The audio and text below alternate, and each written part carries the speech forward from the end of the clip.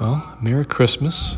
I'm in Buffalo. I am at a favorite bar of mine, a very old place called Mike Thorne's. This neighborhood is called Lovejoy. It's very working class. This block is kind of rough. I was introduced to this place 25 years ago by a friend of mine from Brooklyn. He was a poet, pretty good one, from what I could tell. He was chronically unemployed, nihilistic to the extreme. One day he said to me, "I'm thinking of going to Buffalo to drink myself to death. Do you want to come with?" And about 7 months later, someone told me, "Oh yeah, Dougie went up to Buffalo. He was serious. He didn't know anyone here. He had no job prospects. He showed up and he started writing his strange poetry and drinking a little apartment here over a diner." And I visited him here eventually, and he took me to this place, and he told me all of the stories. He died only about 3 years after coming here, 28 years old. And I have come back every 5 years or so since then, usually right around Christmas. I don't really know why. It's an odd place. It's been here since 1955. Mike Thorne was the original owner. He's long since dead. And there just never seemed to be any reason to change the name, I suppose. The most recent song in the jukebox in the corner is from 1986, "In Your Eyes" by Peter Gabriel. That was when the machine was last updated. Though it still works. There's no menu, but there is food if you want it. You sort of have to know to ask for it. You can only get a few things. You can get a hamburger, a hot dog. You can get a fried fish sandwich. These are all served with potato chips and a pickle slice in a red basket. Or you can get a big soft pretzel, which, these are frozen and heated in a microwave, I'm fairly sure. I've never seen more than 3 or 4 other customers when I've been in. I like to sit here and look out the window on the street. I always hope there'll be snow out there. And, as I record this, you may or may not hear a single car go by on the street. It's that kind of street.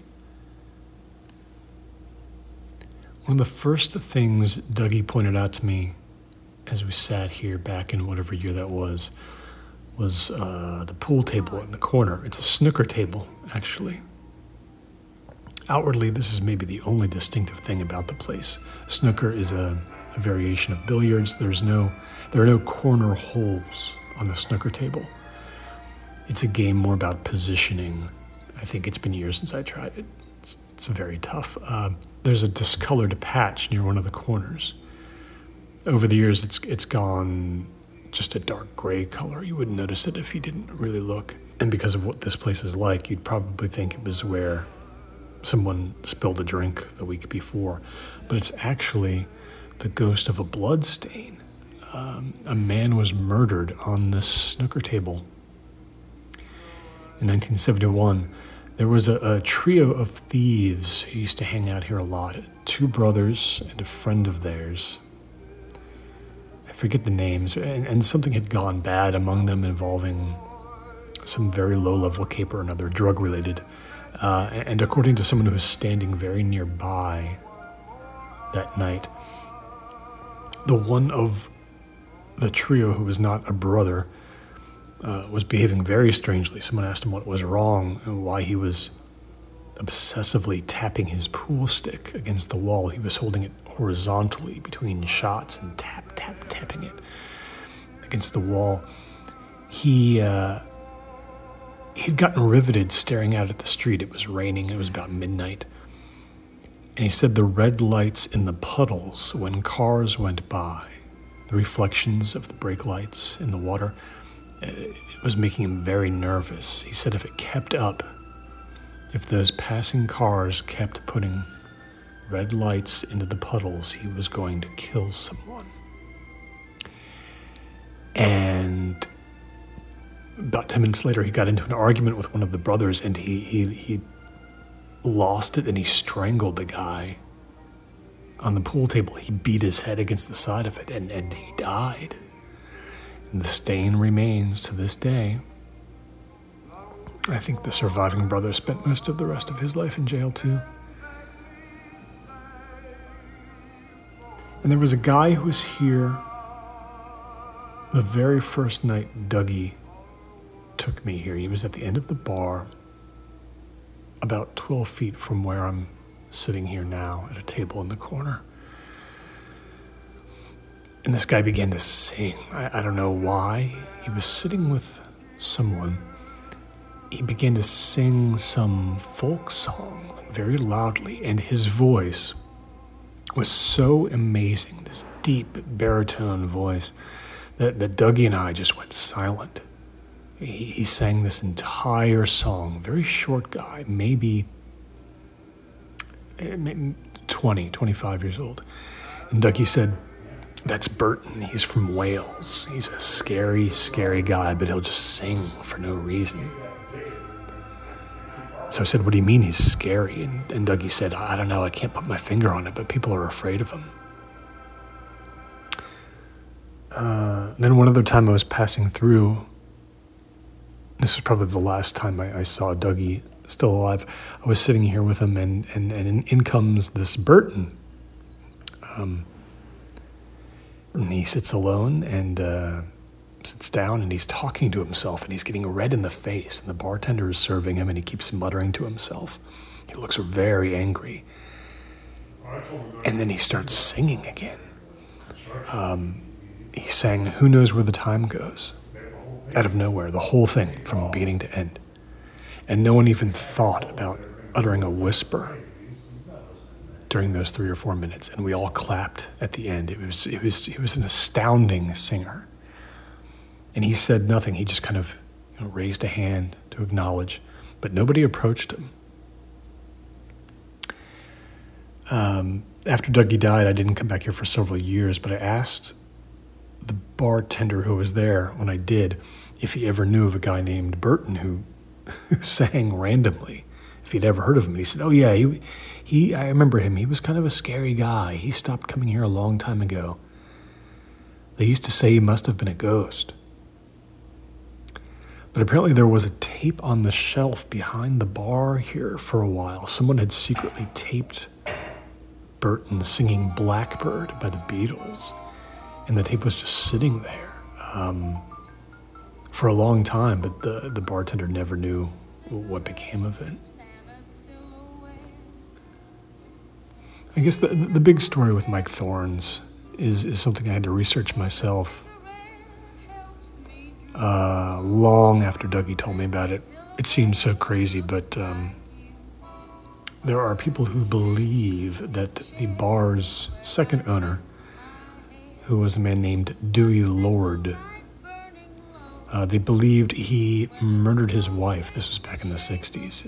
He was never tried for it, and never even arrested. They never found her body. His story was he claimed she left him one night, in a terrible marriage. But people who knew Lord seemed to think that he did her in. And then the story came about over the years that he had hid her body inside the bar. Now, if you walk up to the bar, you'll see a strange seam on its underside that goes all the way around, down where the little hooks are for coats and purses. And you'll see traces of some kind of adhesive, old traces. And if you tap in certain areas, it sounds hollow, and it is. I looked it up. This style of bar was designed to lift in the center for storage. You can see where that could happen. But this was sealed shut for some reason. And that took place allegedly during a week when the bar was closed. Lord said he was going away to visit his stepson. And when the bar reopened, there was this subtle change. This was about 3 months after his wife had vanished. So over the years, the story became that He had stashed her bones inside the bar in that hollow area, which you can't get into it anymore. He's been dead since too many years to count. But every time I've come here, whatever bartender is here knows the story. So here I am at Christmas in Buffalo at Mike Thorne's bar. If there's actually a Friday night crowd or a Saturday night crowd, I don't even want to know about it. To me, this place is about times like this. It's 4:35 on a Wednesday. It's gray outside. There's almost nobody here. The TV is off. I've got my feet up on a chair. And I think, somewhere Dougie is looking down and saying, "Come on, ditch the club soda and start drinking. And maybe someday you'll be able to understand me." I could actually go for one of those hot dogs right about now. as bad as they look. It just means getting up, and I have no interest. I don't want to do that. She came in that day, but then she came in a lot. Sometimes she had money, sometimes she didn't. Sometimes she gave off an earthy smell, like the smell of a grave. Sometimes she smelled of French perfume on a dusty coat. Her mouth looked like a fruit slice, smashed, pushed to her face. Dale smeared a nubby towel over the bar, planks of wood under syrupy shellac. Though it was often unnecessary, he took comfort in the motion. It reset him. She leaned into the lip of the bar and was still for a few seconds. She was ruddy pale, a peeled beet. "What's wrong, Layla?" he asked, wearily. "I'm scared. There's something after me." He stopped moving and looked at her. This sounded different than before. She usually had a score, more or less. She'd repeated the words. And the words themselves were kind of scary, or they were at one time, at the beginning, if you hadn't heard them before. But she'd say them like a script, so they had lost their teeth. It had got that way, like a show of a show of a show. Like a party on a Tuesday night. "Layla, you're okay." He set a cardboard oval coaster down in front of her. "What's got to you tonight?" She put her elbows on the bar and pressed her forehead to the heels of her palms. She swayed back and forth a few times. "It's there," she moaned softly. "Tonight's the night it shows up." "What night, Layla?" "It's coming. Here. For everyone." "What is?" "It's real. It's smart." "Layla, sit a spell. Here." He put a spiked cocoa with a tall hat of cream on the coaster in front of her. "It's got the wind and the trees behind it." She bent to the cup, curled her fingers around the sides. He looked out the porthole window in the door to the street. He couldn't see much, but a little cold blue light, and it looked like the snow was piling up over the cars and the mailbox. It fell in that unhurried way you could lean in close to, that seemed gentle as milk, but it would continue through the night and far into the deep morning of the next day, and maybe even beyond that. It could bury you, and you wouldn't care. She got up, leaving the drink, and started moving around the place. She went first to Franklin, quiet and straight back to the other end of the bar. She moved on to a serious-looking young couple, sharing a bottle of beer by the darts. Dale watched her for a while as she circled, as she warned the whole bar. He hoped she would stay calm. She settled next to Rhonda at the tall round table, and they talked in low tones and held each other's hands. When he looked up again, she was gone. And there was a crash and a scramble from the kitchen, a snap. And when he got back there, a bin of tongs and spoons and forks by the fryer were knocked down across the floor. He lurched out the flapping screen door to the alley. It was dark out there, very dark. From the light behind him, he could see some staggered tracks push away and swallow up somewhere just out of sight. He had a sick feeling grab him at the soft pit of his chest, in the sockets in front of his arms and shoulders and ribs. He moved quickly back inside, pulling shut and locking up the doors. Back at the bar, in the long room, something had shifted. Everyone was stopped and looking at the other door, the front, at the small round window. It had gone quiet in there and airless save the jukebox, which played some old sad wail. And he realized that the window had gone black. There was no light coming through it and no sight of the snow. And everyone had clumped together, or in an animal instinct maybe, cringed off by themselves. He bit down on his tongue. Jars of eggs and dice fell to clatter and smash. A blood sound filled the air. The door was opening in. The town was about to change.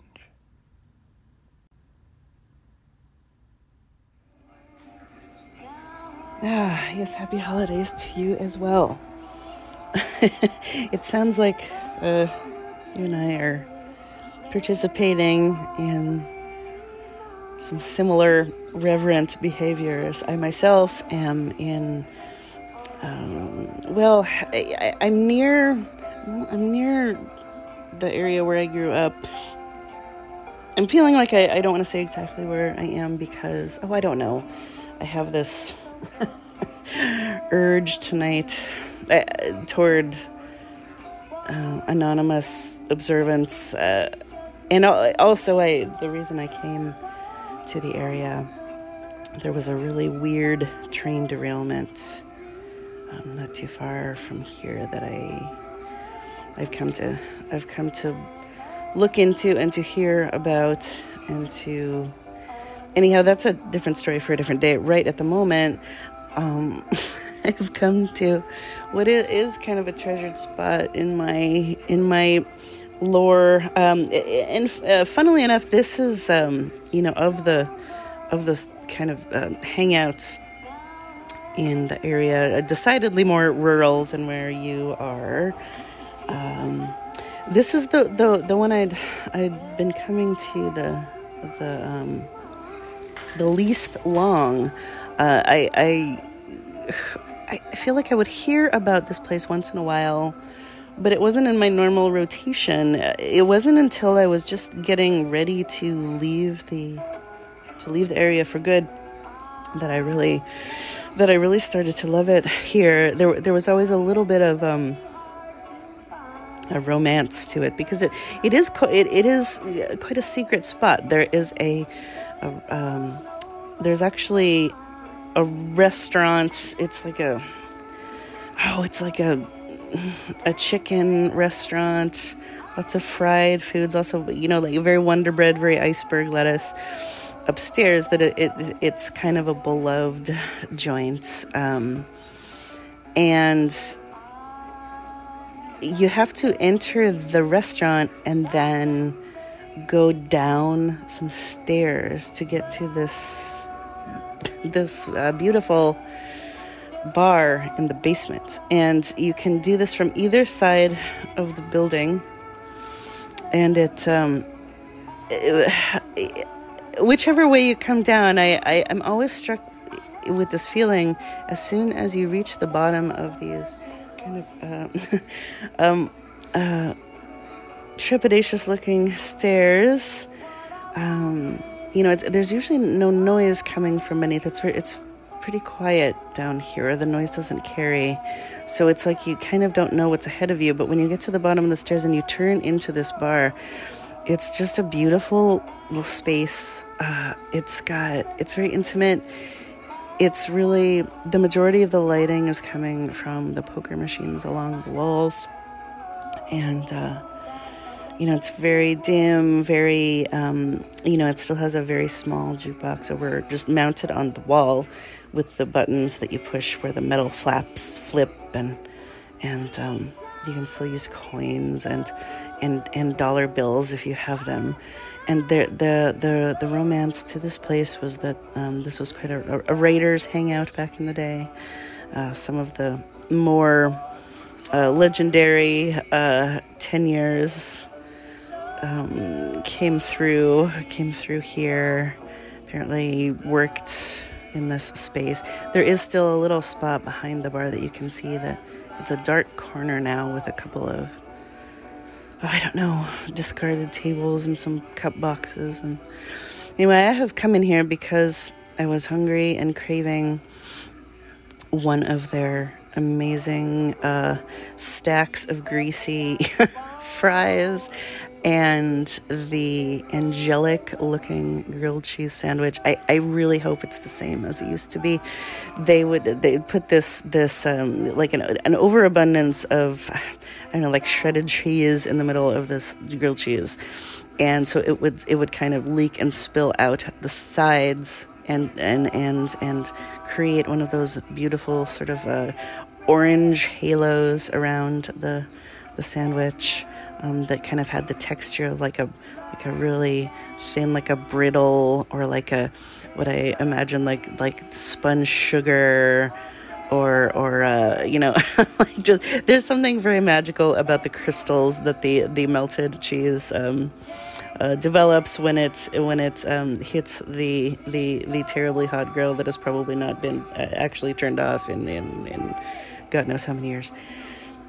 Anyway, so here's to dive bars.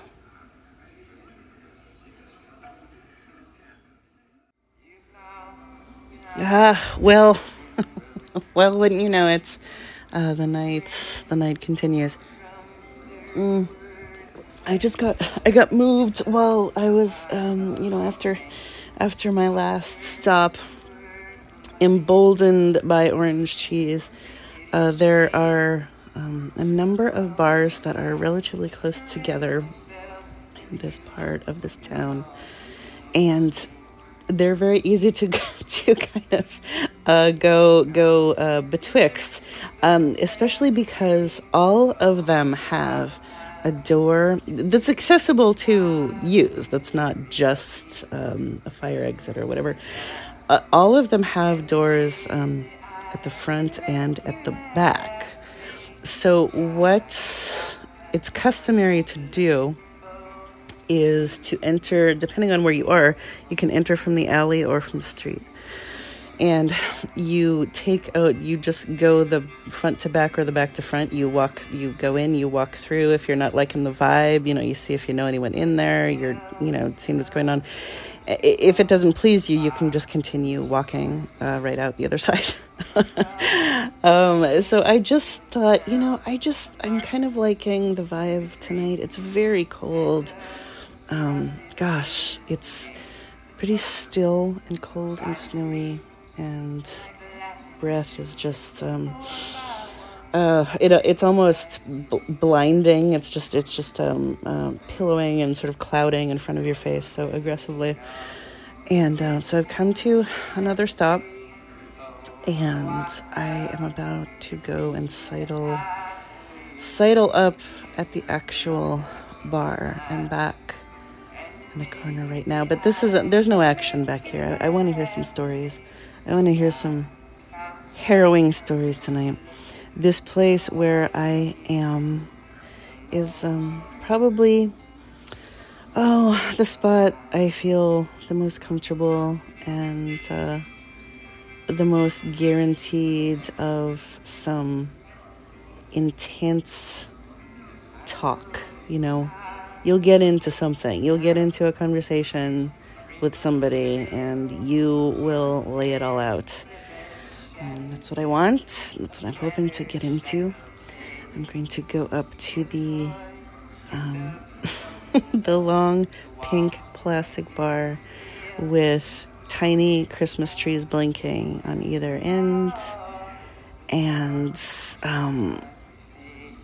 put on one of their Santa hats they seem to have in a box in the middle of the bar for just anyone to grab and put on. That is what is happening right now, and I will report back.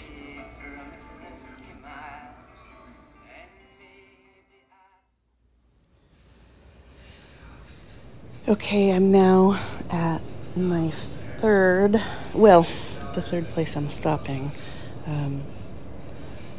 Stop of the night. I think this is it. I'm starting to get a kind of a deranged, frightened feeling, frankly. There's a couple of things that have happened over the last, I don't know, half hour or so. One of them is wondrous, but also, I guess, if you will, strange. There's a part of the street that I'd completely forgotten about this until it just happened to me now.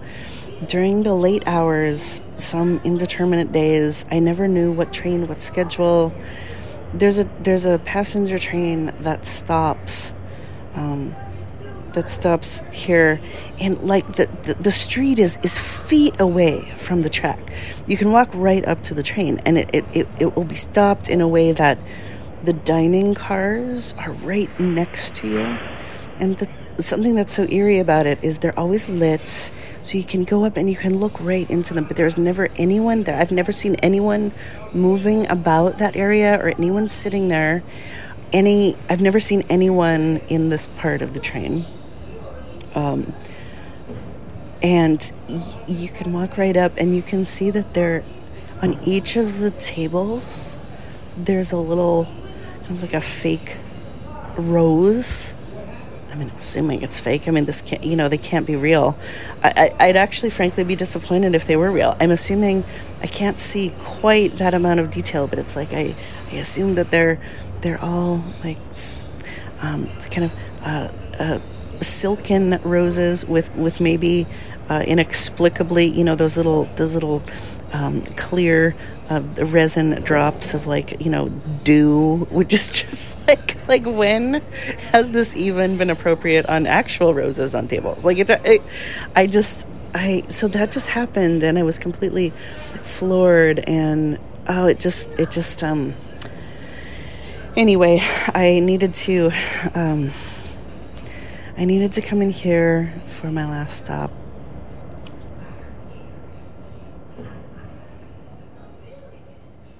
Once upon a time, there was a little old bar on a little old street in a little old town. Well, the little old town was really a city, the kind that grinds and shocks and chews. The kind of city that pulls your hair and takes your plate. But never mind about that now. Anyway, there was this bar, this little leaning thing pushed down to the rats and the boards that ran beneath the floors of the shops, from way back in history when there were still secrets. There were secrets now, but maybe they were just more dull, more above ground, more played out. Well, anyway, this place never closed. It was open all the time. One day a man came in to drink. "What'll it be?" the bartender asked. "A cooking fire," the man said decisively. "In a glass." He had a bright newsboy's pep. "A cooking fire in a glass." The bartender looked him sideways. "Or something along those lines," said the man. "Barkeep's choice. Surprise me. I'm in your hands." He poured him a fireball. The man seemed happy with that. He drank it, grateful, serene-cheeked. Some days passed. It was summer, and things were loose like a slack rubber band, swole with possibility, with queued-up action, but relaxed then and there. The man came in again.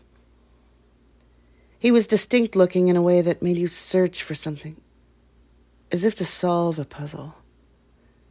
His hair was rock-dark, and his face like a pillowy gourd sieved with blood. "Hi there," said the bartend. "What's your poison?" "A killing fire," said the man. "Barkeep's choice. Give me a killing fire in a glass." He made him a kamikaze. The man seemed happy with that. But when he got up close, he realized the man now had just one arm. His coat sleeve hung spare. Maybe it was like that before, he thought. He couldn't recall. It was now fall, and the wolves howled, and the people on the street always had something wrapped around their necks. You couldn't see their chins. Orange moons ached above fields. Some days passed, and the man came in again. He was missing more parts. He leaned and slid. "I want to forget," he said. "Please. You can help me. Please." He was missing his hands and a part of his head. He was teeth, a blue bruise, a sucking sound. One more fire. The last one. The bartend poured him a straight sour mash and a bottom line. "Bless you," the man said. "I can't go on loving what can't love me back. I've died from it every day for years. I'm already gone." After that, the real truth of the night set in. Colors fracted out, and the range of browns lit by the blinking beer signs seemed limitless and strong. They felt protected there, for the night, for a few short songs. Enough red baskets to feed a whole choir. The man ripped out his last stitch there in the steam of poker machines, in the hard gray snow, in the care of kind souls. He spilled out in a swamp, red and pink and cream across the floor, beneath the round stools. Nobody understood. They'd all thought he was real.